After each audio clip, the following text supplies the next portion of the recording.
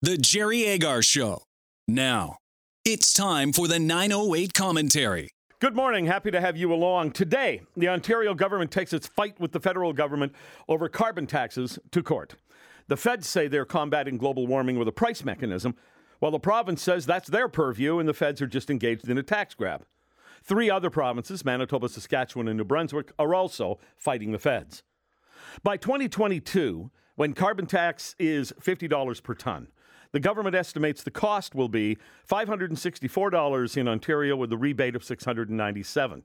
In all cases, the government lists the rebate as being more than you pay for fuel, but that's always their number for a family of 4. In 2019, a single adult or first adult in a couple would get $154. Come 2022, each single adult or first adult in a couple will get $360 when they estimate the cost at $564. But it's only based, as far as I can tell, on the cost of gasoline. The carbon tax will increase the cost of everything. So what's the chance you'll come out ahead financially?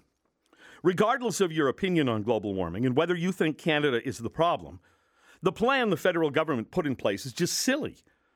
It's true that if something's more expensive, people will use less of it. But if you say, you'll give me my money back, it does not appear to people to be more expensive. Gasoline being something we actually need, as opposed to soft drinks or Hershey bars, I'm convinced people will not use less of it. The whole thing is a politically driven mess that will not help the planet and not help people. It's just an expensive virtue signaling exercise from a prime minister whose prime skill is appearing to care about whatever's PC at the moment.